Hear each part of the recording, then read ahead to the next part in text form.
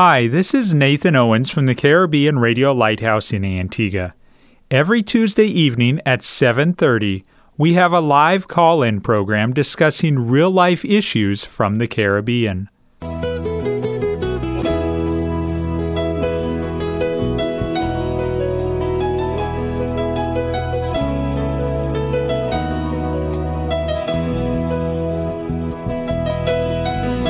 Sanctify them through thy truth. Thy word is truth.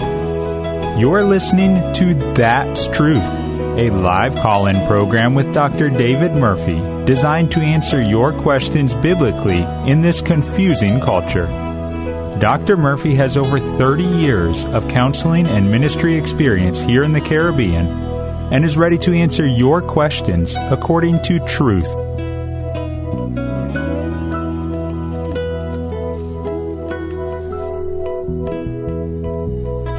Good evening. I'm Nathan Owens, and I'm glad you're listening to this, our first episode of That's Truth. I want to introduce you to the other voice you will hear on That's Truth, and that's the voice of Dr. David Murphy. Pastor Murphy will be answering your questions here on That's Truth. Since this is the first episode, I thought it would be very fitting for us to get to know Pastor Murphy. Pastor Murphy, welcome, and I'm glad you could be part of this show. Thank you very much, Nathan.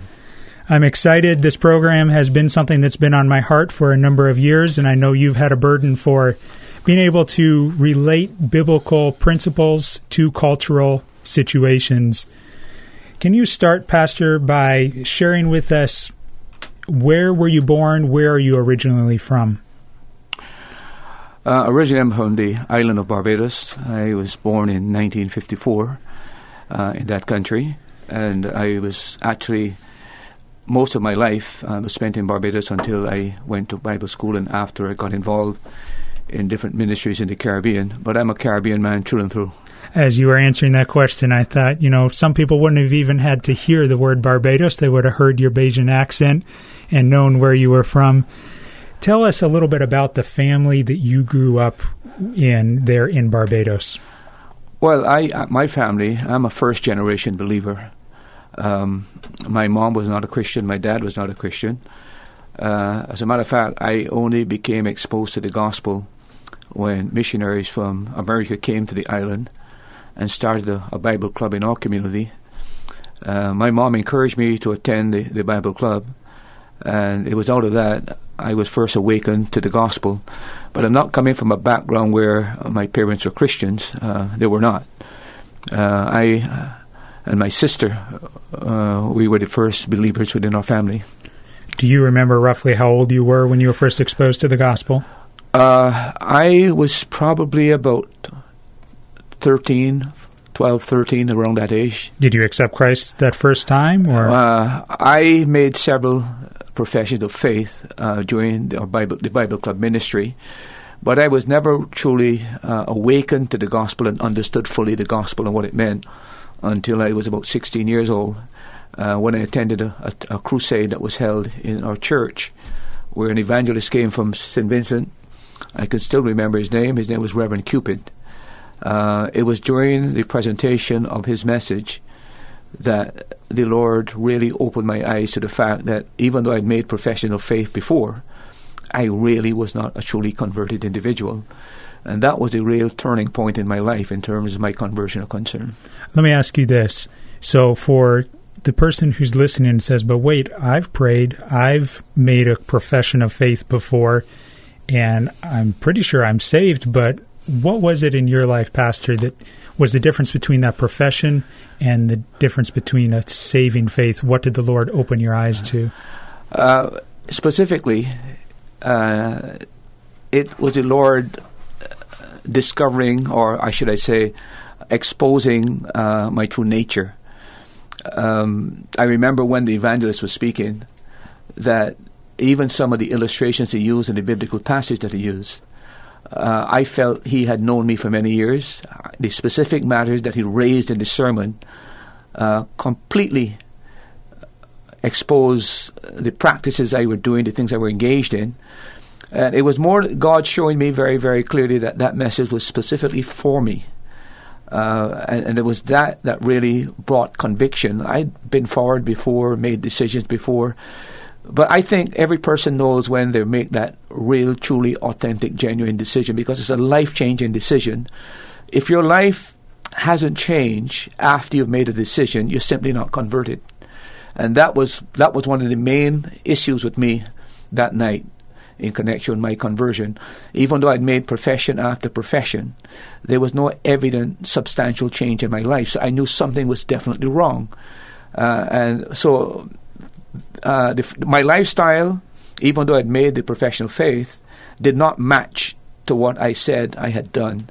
And the Lord brought that to my attention, that it was not just going forward, saying a prayer. It was about of being convicted of your sin, seeing your need for forgiveness and pardon, and then above all, seeing that the only solution to your problem is Christ and Christ alone. That was the turning point. At what point did you feel the Lord leading you possibly into full-time ministry? It was a process. First of all, I was influenced by many of the pastors who came to speak in our church. I felt the strong desire. I don't know if to imitate them or if to follow in their footsteps, but there was a pull in the direction of the ministry. And then the climactic means that God used was a book written by a gentleman called missionary. I think it's Norman Lewis, that was his name. That was the book that really eventually pushed me finally in the direction of going into the ministry. Thank you for sharing that. I'm enjoying this, Pastor, and I know each one of the listeners is also. I've known you for a number of years, and I'm, even during this interview, getting to know more about you. Now, since you're the one that will be answering the questions that come in on the show, I want to know about your education, and I'm sure the listeners do also. You finished secondary school in Barbados, and after that, where did you go, and how did the Lord lead? At the time when I finished secondary school, I was about to attend the community college. My area of interest was really science. I was a science teacher for some years, and I wanted to go into to study biology and chemistry, physics, etc. It was at that time when the missionary who had started the works in Barbados, that we were having some conversations, and I was telling her I really wanted to go into the ministry, but there was no avenue for me to attend college, etc., etc.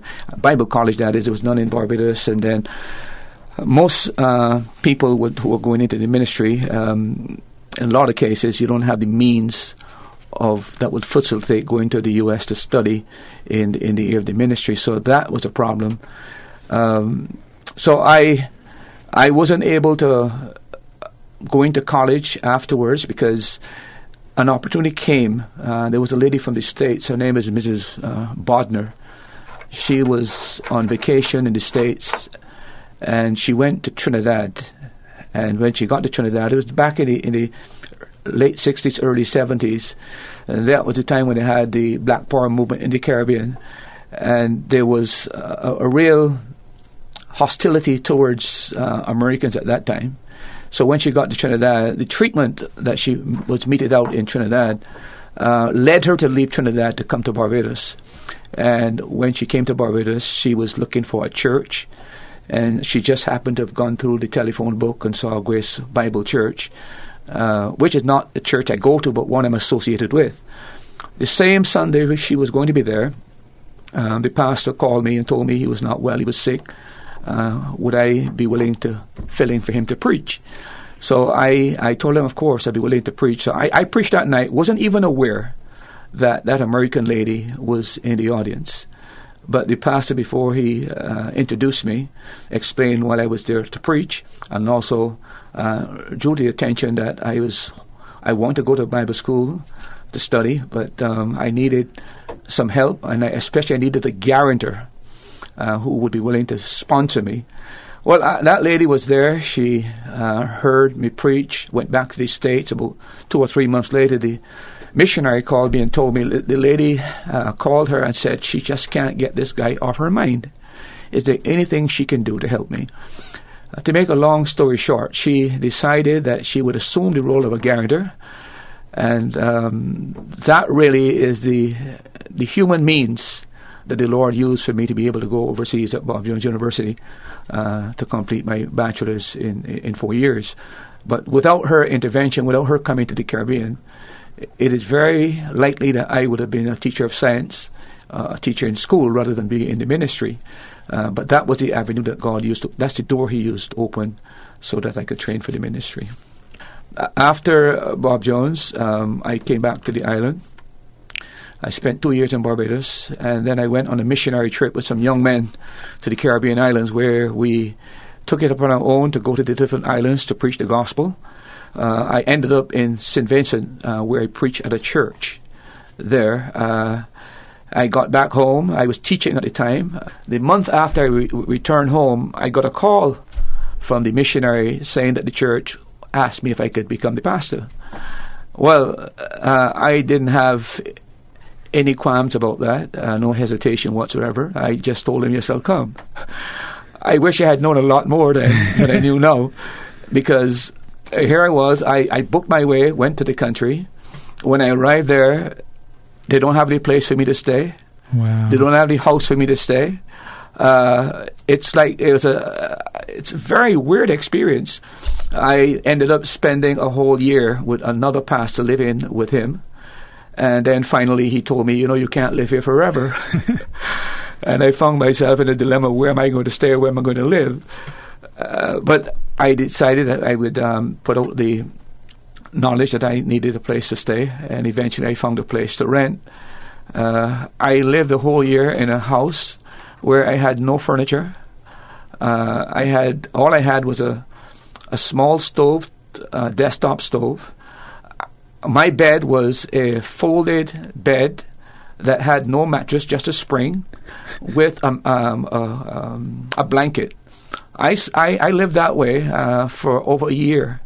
Wow. So it's been an experience for me, that I, perhaps if I was more thoughtful and less zealous, I would have been hesitant. But that is where I honed my skills in the ministry and learned the principle of sacrifice. During that whole time, you were convinced that that's where God would have you. Of course. It was, sometimes it's good that you don't know everything. But that was my first ministry in St. Vincent. I stayed there for 5 years. And then I went back to Barbados. I was hoping to go into evangelism, because while I was in St. Vincent, I was traveling the islands, preaching in different churches. And at that time, there was no evangelists, Western evangelists that we knew of. And I was encouraged to go into evangelism. I felt that was the right thing to do, so I left the church, went back to Barbados. But clearly, that was not God's plan, because I ended up spending the next 7 or 8 years in Barbados. I waited 2 years before I decided to go into a job. And after I waited 2 years and it didn't work out, I found myself back into a secular job. That's where I got into marketing, and then I became a manager for 7 years at Geddes Grant. And eventually, preaching a Bible school in St. Vincent, and there were some students from St. Lucia who were attending the Bible college, and their church needed a pastor at the time, and they recommended that the church in St. Lucia consider asking me to come to preach. I told them I would come. I went and I preached, and got back home, and within a short space of time they asked me if I would come and take over the pastorate. And I decided to go to St. Lucia. I spent 9 years in St. Lucia pastoring the church in Tiwashir, Miku. And during that process, I visited Antigua to preach a week of family seminars for Pastor Martin in Jennings, Maranatha Baptist Church. And some of the folks from Grace Baptist Church, where I am currently, attended that seminar. And after I got back home, I think within a month, that church was looking for a pastor. And they asked me if I would consider coming to the ministry. And after several details, etc., I accepted the call, and I've been here now going on 16 years at Grace Baptist Church. I have a question, and Sure. I'm sure there are others that have the same question. For those who are maybe feeling the Lord moving them on to another location, but they're not sure how to know whether it's the Lord or whether it's just a desire for more convenient circumstances. What advice would you give from the experiences that God has brought you through as to how the Lord confirmed in your mind each time that He was leading you on? Yeah. I would just mention probably three things. One, generally speaking, is a general dissatisfaction that you develop about wherever you are. You either feel that you've done as much as you can, and maybe somebody else could come and take the church at another level. But there's this general dissatisfaction. The other thing is the convergence of circumstances. Events that you are not privy to converge to lead you to the assessment and the conclusion that clearly the Lord is aware of your dissatisfaction, and He is creating the situation where creating the environment and the circumstances that a door is being opened for you. And the third thing I would say is peace. You must have absolute peace about the decision you're making. I would not move, if I were you as an individual thinking of changing your ministry, unless you have God's peace about it. You listed a number of different ministries you've been part of, different jobs. Tell us a little bit about your wife. You've been married for over 36 years. Tell us about your wife and your family. Well, my wife is my greatest asset. I don't know if anybody else could have married me in the first case. The adventure of my life and the things that the challenges I've taken on and the circumstances we found ourselves in, and also the situation in which we've lived, I doubt seriously that our marriage could have survived without my wife's commitment to God and her commitment to her husband, and also the commitment to the ministry. And the fact that she's always been a very submissive person. And what I mean by that is that she understands that within the home, someone has to be the leader, has to be the head. And when it comes to final decision making, even though she may differ with my opinion, or what I think is best, I've always found her that once I have told her that I believe this is the Lord's will, I believe this is in the best interest of the Lord's work, she has always, she's never battled with me, never rebelled, never queried, never challenged. She is of the disposition that the Lord leads the home through the husband, through the head of the home. And that is why I think she is my greatest asset for the ministry. She got saved at a much later age than I was. She got saved in St. Vincent, and when I met her, she's 4 years older than I am. She already had children when I met her, and that was really one of my biggest obstacles. How do I handle that situation as a young man? But I came to the conclusion that I could not hold her past against her. She got converted after her lifestyle. What I was more concerned was the transformative work that God had brought in her life, her commitment to Christ, her submission to her husband, her willingness to serve the Lord, and her availability. Those were the factors that led me finally to tie the nuptial knot and get married to her. And I have no regret. As I said, I don't know if I wasn't married to her who I could be married to. But she's a fabulous person. She's also a very, very godly individual. I have said this in our church, and I make no apology for saying it over the radio. My wife's relationship with God is one of the most intimate that I am aware of. I envy her level of dedication and commitment and spiritual intimacy with the Lord. It is a quality in her life that is just an astounding relationship she has. And I think that is really the secret of her ability to follow her husband and live a submissive life and depend upon God, but also recognize that God has established order and authority within the home.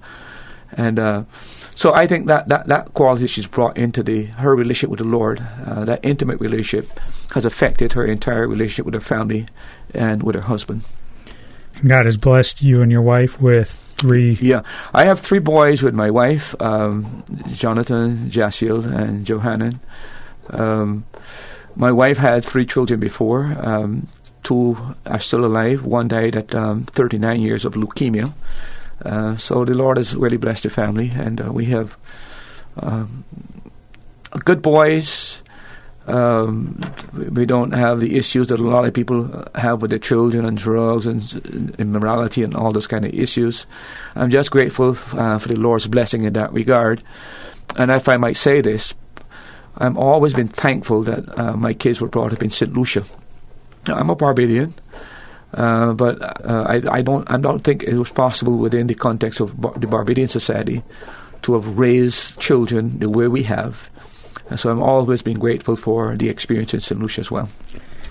Pastor, I know you preach, and I know now you're on a radio program. I've heard that you've written some articles to a local newspaper about some key current events, cultural issues. What were some of those issues, and what led you to write those articles? I addressed about 4 issues recently. The first one had to do with the marijuana controversy, the legalization of marijuana. I think the title of the article was the marijuana myth, speaking truth to insanity. Basically, it was an article that was designed to be part of the debate going on about the marijuana. I think it's a gross mistake for any government to legalize marijuana. I think we will see the repercussions of it within the next 5 to 10 years. I think if they look at the Jamaica experience, I cannot understand how any Caribbean government who's aware of what has gone on in Jamaica would even ponder the thought or entertain the thought of legalizing marijuana. So I dealt with it from the physical effects. I talked about the different physical effects of marijuana. I talked about it from the sociological effects it would have on society. And I dealt with it also from the physical effects, and then I also dealt with it from the spiritual effects. I am of the view, from my knowledge, personal knowledge, the fact that I believe that marijuana is not only a gateway to more harder drugs, but I do believe that any mind-altering drug opens the mind to supernatural forces, infernal supernatural forces, that take over the mind, and a person virtually becomes demonized. I've spoken to several of these guys. I know several of them. I know from my experience within my own family what marijuana can do. And I have minimal doubt that it is a spiritual disaster for anyone to engage in the use of marijuana. And those people that hear voices do hear voices. Those people that see things. This so-called higher conscious experience is not an experience where they get to know the true and the living God. I believe it's the demonic forces that they hear. And the article, I thought, was very straightforward, very scientific in terms of looking at the actual data on the matter. But I think you have within our society here in Antigua and also within the Caribbean, you have a group of people who have vested interests. Sometimes it's mercenary, it's materialistic. And I think also that the use of marijuana really, it's to help. A lot of people have problems and issues, and rather than facing those problems and those issues, I believe that they use the drug to give them some kind of a euphoria. But it always, in the long term, affects them negatively, and it leads to greater use, and not only greater use of marijuana, but they need harder drugs to get the high. The other article I did was on cultural Christianity. That had to do that we are living in an age where the Christian church have so compromised its position on truth that in order to be considered tolerant and scientific and to be with the times, it has embraced teachings and doctrines and philosophies that are alien to Scripture. Social changes like same-sex marriage, homosexuality, transgender, these are things that the church should take a firm stand on, or should I say against.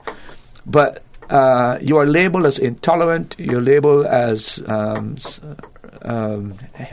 hater. In other words, you're actually being bludgeoned into adopt a system that is completely contrary to biblical truth. And I thought that needed to be addressed, and I addressed that. And then the other one I dealt was on the thing about cohabitation, the error of cohabitation, the negative effects of it, why people get engaged, involved in cohabitation, how it affects the possibility of a woman ever getting married, etc., etc. And again, I presented psychological evidence, sociological evidence, scientific evidence to say that people who engage in this practice find that it doesn't work. It actually is very detrimental to women in particular. And I try to give reasons why women should not be engaged in it. So it was ready to deal with what I saw as current issue. The other subject I wrote on that was never published was that I wanted to address the Rastafarian movement and to talk about the true origin of Jah, who is the true Jah. I sent the article to both newspapers, but neither of them had the courage to publish it. And I thought that was a mistake because I wanted to open debate on these matters. I do believe that the Bible has answers to every major issue that we face. I believe that there are biblical principles that will bring clarity to a lot of these problems that we face within society. And I believe that it's a duty of the Christian church to get his Christian ideas in the marketplace, because we're not going to win this cultural battle in the four corners of the church. We've got to get the Christian principles in the marketplace. That's where we're going to win this battle if we're going to win it. So we have to take the truth of Scripture and bring to bear upon the issues that society is faced with. So those are the basic 4 articles that I wrote. I am going to turn the marijuana, the Rastafarian article into a tract. If they don't publish it in the papers, we'll still make it available to the public in the form of a tract. But I do feel that is a movement as well, a Caribbean movement, a cultic Caribbean movement that needs to be addressed. And I do believe that there are some good answers to their doctrine and their belief system, etc., etc. So, who is Dr. David Murphy? He's a bold Caribbean man of God, constantly learning, reading, studying. He has a Bachelor of Arts degree in English, Bachelor of Arts degree in Theology, Master's degree in Religion, Doctorate degree in Counseling, many years of experience in counseling, married for 37 years. Was a public school teacher, was involved in management and in marketing, so he has not just been involved in ministry, but he's also been in the secular workplace, so he can relate to your concerns, to your questions. He was involved in evangelism in Barbados and has been ministering and pastoring in St. Vincent, St. Lucia, and Antigua for 30 years, and has preached in many churches throughout the Eastern Caribbean.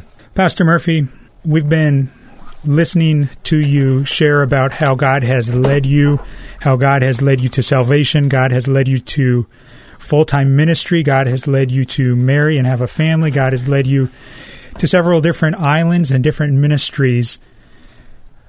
But let's talk a little bit about the program That's Truth and the goal of answering people's questions with the Bible. Today's episode, being the first episode of That's Truth, is a little bit different, not the regular format, but in the future, when you tune in to That's Truth at 7:30 p.m., a general topic will be introduced for a few minutes, then the phone lines will be opened, and if you have any questions, we would be glad to let Pastor Murphy answer those. In between phone calls, Pastor will be teaching about the topic that was introduced at the beginning of the show. Pastor, we've talked about you, and now I want to talk some about the answers that you'll be giving here on the show, That's Truth. What is the basis, or what is your manual, or your basis of answering the questions that come over the air here on That's Truth? I would suggest to the audience that when it comes to the matter of truth, there's a simple formula to deal with this matter. There are only 2 sources of knowledge, basically. There's man and there's God. However you look at any form of knowledge, whether it be psychology, sociology, whether it be ecology, science, whatever it is, it boils down to God and man. My philosophy of life, I'm a Christian, I'm a pastor. I believe that what is needed most today is some firm biblical answers to the problems and issues that we face in society. So from my point of view, this program, I am not going to mislead you. I'm not going to misrepresent why I'm here. I have a Christian philosophy of life. I have a Christian worldview. I have certain presuppositions that I hold to, like everybody holds to. I am going to be as objective as I can be, but there's no such thing as total objectivity. Everybody sees the world through a filter called a worldview. My worldview is the Christian worldview, and central to that worldview is the final absolute authority of Scripture. That's the basis of the answers I will seek to provide for you. Where I can support the biblical answer by historical data or evidence or any other resource that would confirm the biblical truth, I would make that available to you. But substantially, this program is to bring to bear upon your questions, the issues within our society, the current events. How does the Bible relate to that? What does the Bible teach about that? So it's really going to be focused on Scripture as the final authority and the absolute answer to the questions that you will pose to me. Pastor, can you give us a brief review of how we got the Bible? If the Bible is our basis of truth, how did we get it? Well, first of all, we must recognize that God is a God who communicates. It is very reasonable that if God created man in such a way that man could communicate, it is quite reasonable to expect that that same God would want to communicate with man.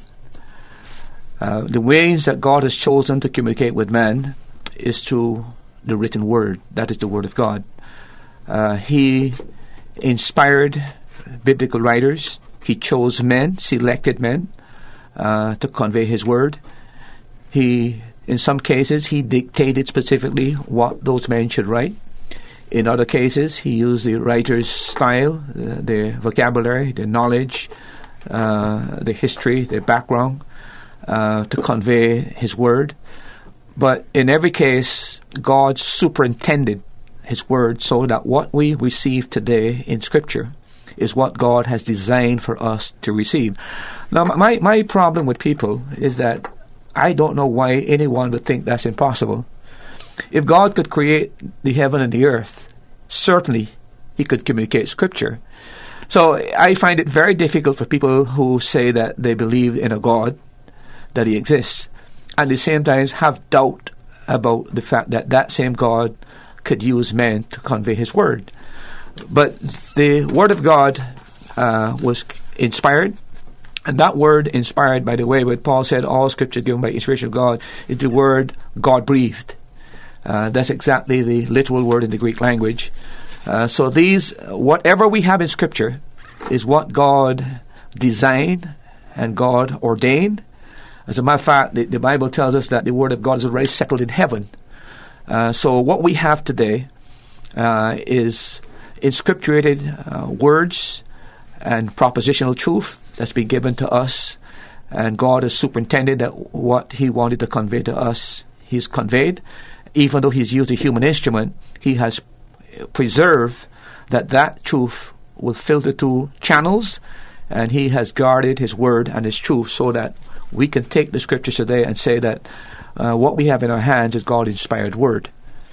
How would you align Scripture with the writings of Ellen G. White or other religious leaders who have written so-called other revelations? Well, the biblical position and the Christian's position is that the Bible is the only final authority, and it's also the only revelation that God has given to man. It's not just the people like Ellen G. White.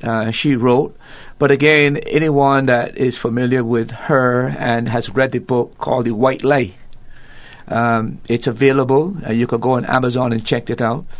It has been proven that even though she has made claims that she never attended secondary school, she just went to primary school, and that God showed her to write all of these particular books and prophecies. I would challenge you to get that book. It's called The White Lie, and you will see that the extent of her plagiarism is so embarrassing to that movement that the gentleman that wrote the book is an ex-Adventist convert. And it's when he did his investigation, he could not believe that what she said God had revealed to her were actually taken from other books. And what he does in that book called The White Lie, he takes her writings and put it in one to the left, and he takes all the plagiarism from the other books and put it on the right. And you can see exactly on each page what she wrote was what was copied from other writers without giving them credit. If you go to the Book of Mormon again, Joseph Smith was supposed to have had the angel Moroni and the angel Gabriel to convey truth to him, but the truth that's in the Book of Mormon is so contrary to Scripture, and it's supposed to be an elevated, advanced revelation. But again, the Bible is very, very clear. Anybody that reads Genesis and reads Revelation will know that one is the opening page and the other is the closing page. In between Genesis and Revelation is the complete Word of God. The moment you open the door where there's extra biblical revelation, where does it end?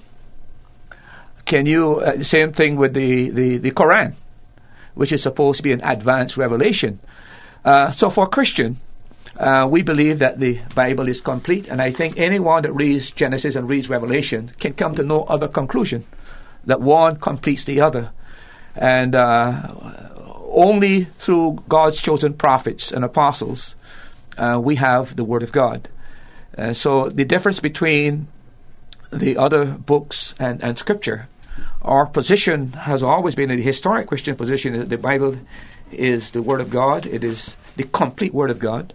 And all other religious writings, we must believe that they are not only false, but I believe it is part of the design of the enemy to confuse the minds of people and to call into question God's Word. If you had an arch enemy called the enemy, Satan, the devil, his chief work is deception. His chief work is to seduce and to misrepresent the truth. As a matter of fact, you read in Timothy, where Paul talks about in the last days there will be doctrine of demons. Clearly, this is what is taking place. But the whole design behind it all is to create such a state of confusion that people lost confidence in the truth. And when you lose confidence in the truth, you have no moral basis for right and wrong. And I think that's where we are today. Would you say that there's absolute truth? Of course there's absolute truth. As a matter, all truth is absolute truth. 2 + 2 must always equal 4. It can't equal 5. So if you're talking about truth, all truth is absolute truth. And the Christian position, the historic Christian position, is that our entire belief system is predicated on the position that there's absolute truth. What would you say are some of the dangers of accepting the truth as relative? Well, if you accept the truth as relative, who decides which is right and what is wrong? And that is the moral state we're in today. Everything is said to be relative. There was a time when there was a Christian consensus. It dominated the Western world. Generally speaking, the Western world knew right from wrong. They knew what marriage was. They knew what was sexual sin. They knew male from female. They knew all the core commandments that God has given to the Christian, because the Western world was based on Judeo-Christian principles. There was a general moral consensus within society. But then when they started undermining the Scripture and allowing other religious groups to become part and to dominate. It led to the complete decline of Christianity, Christian influence. And today we're in a state where we don't know what marriage is. We don't know what gender is any longer. We are tolerating the evil practice of homosexuality, lesbianism, the transgender issues, and all. We're tolerating abortion. These are things that would never have become part of the social fabric of the Western world 50 years ago. So as we have gone away from the truth, we no longer have a foundation on which we can base right or wrong. So it's now devolved into a relativistic state where every man is a truth unto himself. And that's the dilemma we currently find ourselves in society. You're listening to the Caribbean Radio Lighthouse. We're broadcasting from the island of Antigua on 1160 AM, 92.3 FM, and online at www.radiolighthouse.org. You're listening to the program That's Truth with Pastor David Murphy. Pastor Murphy. Could I interject with another matter here? For those that might be listening and who would query whether or not there's truth or absolute truth, it's impossible for a person to be a genuine, authentic Christian and not believe in absolute truth. The scriptures, it says, our Lord himself said, sanctify them through thy truth. Thy word is truth. So scripture is true. Jesus Christ himself said, I am the way, the truth, and the life. So Christ is truth. John tells us that we need to walk in truth. And our Lord himself in John chapter 8 said, you should know the truth, and the truth shall set you free. So no real, genuine, authentic Christian should ever or can ever doubt that there is such a thing as truth and absolute truth. So I don't know why we should be in the quandary we find ourselves in today, where we have a lot of professed people who are very ambivalent as to what truth is. What would you do in a case where a scientific finding announced on BBC News at noon tomorrow contradicts Scripture? What trumps? I don't think that's possible. Okay. You may have a scientific hypothesis where it is suggested that it is, look how many things that in the past have been said about Scripture, that it was not scientific, etc., then to discover later on that the Scripture was correct. If I might use a few examples, we all know that at one time they thought the world was flat. That was the scientific view of the world. And then, but long before we came to the modern times where we understood that the world was wrong, the Bible had already said that God sits on the circle of the earth. You've got the hydrocycle in the book of Ecclesiastes, which talks about all the water flows into the sea, from the sea it rises again. That scientific knowledge that is just modern knowledge. You've got the wind cycle, it goes to the north, turns down to the south and back again. You've got the wind cycles. And even in the book of Psalms, it talks about having circuits in the sea. So the Bible has been very far ahead of a lot of the scientific theories that man has discovered. So there can be no clash between true science and Scripture. Absolutely no clash. I found it interesting that you mentioned the wind. I was reading earlier, and 3,000 years before science understood that concept, Scripture mentioned that the winds, that God had control of the cycles of the wind, and it wasn't until man sent satellites up into space that he was able to observe the cloud movement and the wind cycles. We have let me take another one quickly. Yeah, go ahead. You take the second law of thermodynamics, that the world is running down. Mm-hmm. I don't know if you know, but in Psalms chapter 102, the Bible makes reference to the law of what is called entropy, that this world is declining, it'll be wrapped up and put aside. Again, that's a scientific principle that is one of those inviolable principles that the Bible talks about, way ahead of the scientific knowledge that there was such a thing as the second law of thermodynamics. So, there are books, several books that are written on this issue that shows you that the advance in Scripture in terms of the scientific knowledge. So there can be no conflict with true science as far as the Bible is concerned. We've got a question that came in on WhatsApp or text message. Pastor, the question from the listener is, earlier you mentioned, and I think there might be a little misunderstanding, but we'll clarified. Pastor mentioned earlier that homosexuality affects specifically women getting married. I think maybe it was in the context of cohabitation. Yeah, it was cohabitation. Sorry about that. How and in what ways would you say the cohabitation limits women getting married? Well, I would recommend to the audience, if you could go back in the Observer and try in the archives and see the article. But I mentioned several things. Number one, there is a mystery about a woman that is completely lost when she cohabits. I think that element of mystery is gone. I think for a woman, it's in her interest to keep a man guessing rather than surrender herself to the person. And then here's a real serious problem. Why would I trust a woman who I can sleep with before I marry her? What guarantee do I have that after I've married her she will not sleep with somebody else? See, if a person who's a believer, a Christian, doesn't love God enough to put brakes on her life and say to me as a person, I cannot do that because of my commitment to God, what changes after she marries me? If she doesn't have enough commitment to God to keep herself pure, she allows me to engage with sexual activity with her before, what guarantee do I have now? She's a professed believer. I have the liberty of engaging in immorality with her. Before I married her, how can she guarantee me that it's not going to happen after I marry her? So I think if you think these things through very carefully, you will see that it puts a woman in jeopardy in terms of her future is concerned. And then consider the other matter is that a lot of men will tell you that they don't mind playing the field with certain persons and enjoying themselves.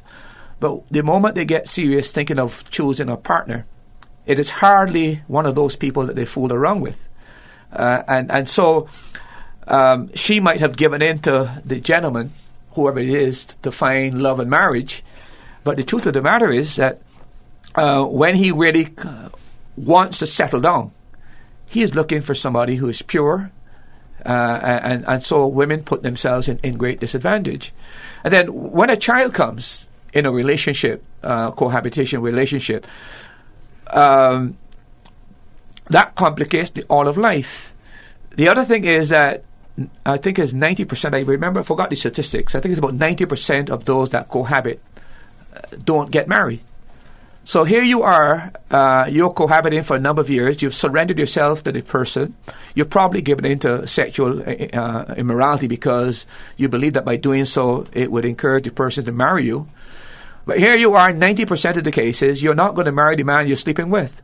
And may I ask one other question to the audience, please? Is there any gift that a woman can give to a man that is more precious than her virginity? A woman is a virgin once, and I think that it robs her husband of that gift, and it's not to be taken lightly. Most of you ladies that are listening to me will not buy a second-hand dress. You will not take second-hand shoes. You'll not wear second-hand whatever. So why, if you find it difficult to use a second-hand item, why do you choose to be a second-hand person?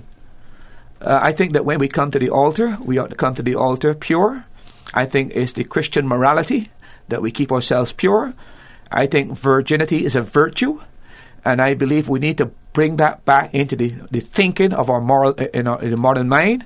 And we need to understand that we're cheating ourselves of the possibility of success and happiness in the future by engaging in a lot of premarital relations. Let me mention one other thing here, if I may say. Once you have engaged in immorality, you will never be the same. You will never be the same. The Bible says that every sin outside the body, it's a sin except fornication, which is a sin against the body. Your body structure change, your hormonal desires change, your desires change, and from that moment on, you are now fighting a battle that you never had to fight before, and that is to stay pure. When you now have a craving because a desire has been created that was not there before, and because you've had the experience, it becomes much stronger. So it's not wise for any Christian, for anybody for that matter, to engage in cohabitation and immorality. It's detrimental to marriage. And I think if you talk to people who are very honest, most of them will tell you, Pastor, you're right about that. Thank you very much, Pastor. That leads into the topic that we will be discussing next week, and that is the topic of gender identity issues. What does the Bible say about homosexuality? Is it still a sin? What does the Bible say about other sexual sins and gender? Is the Bible clear on gender issues? Be sure to tune in next Tuesday at 7:30 p.m.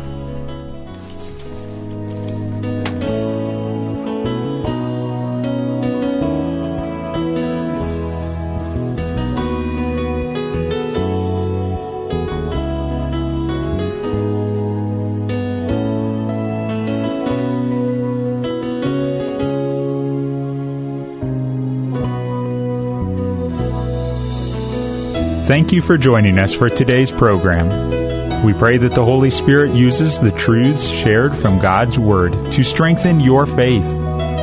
Now you've heard it. That's truth.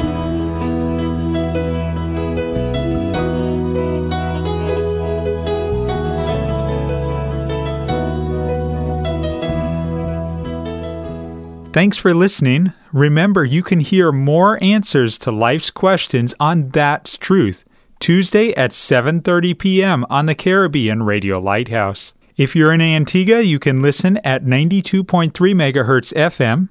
If you're in the Caribbean, you can listen at 1160 kilohertz AM, or listen online at www.radiolighthouse.org from anywhere in the world.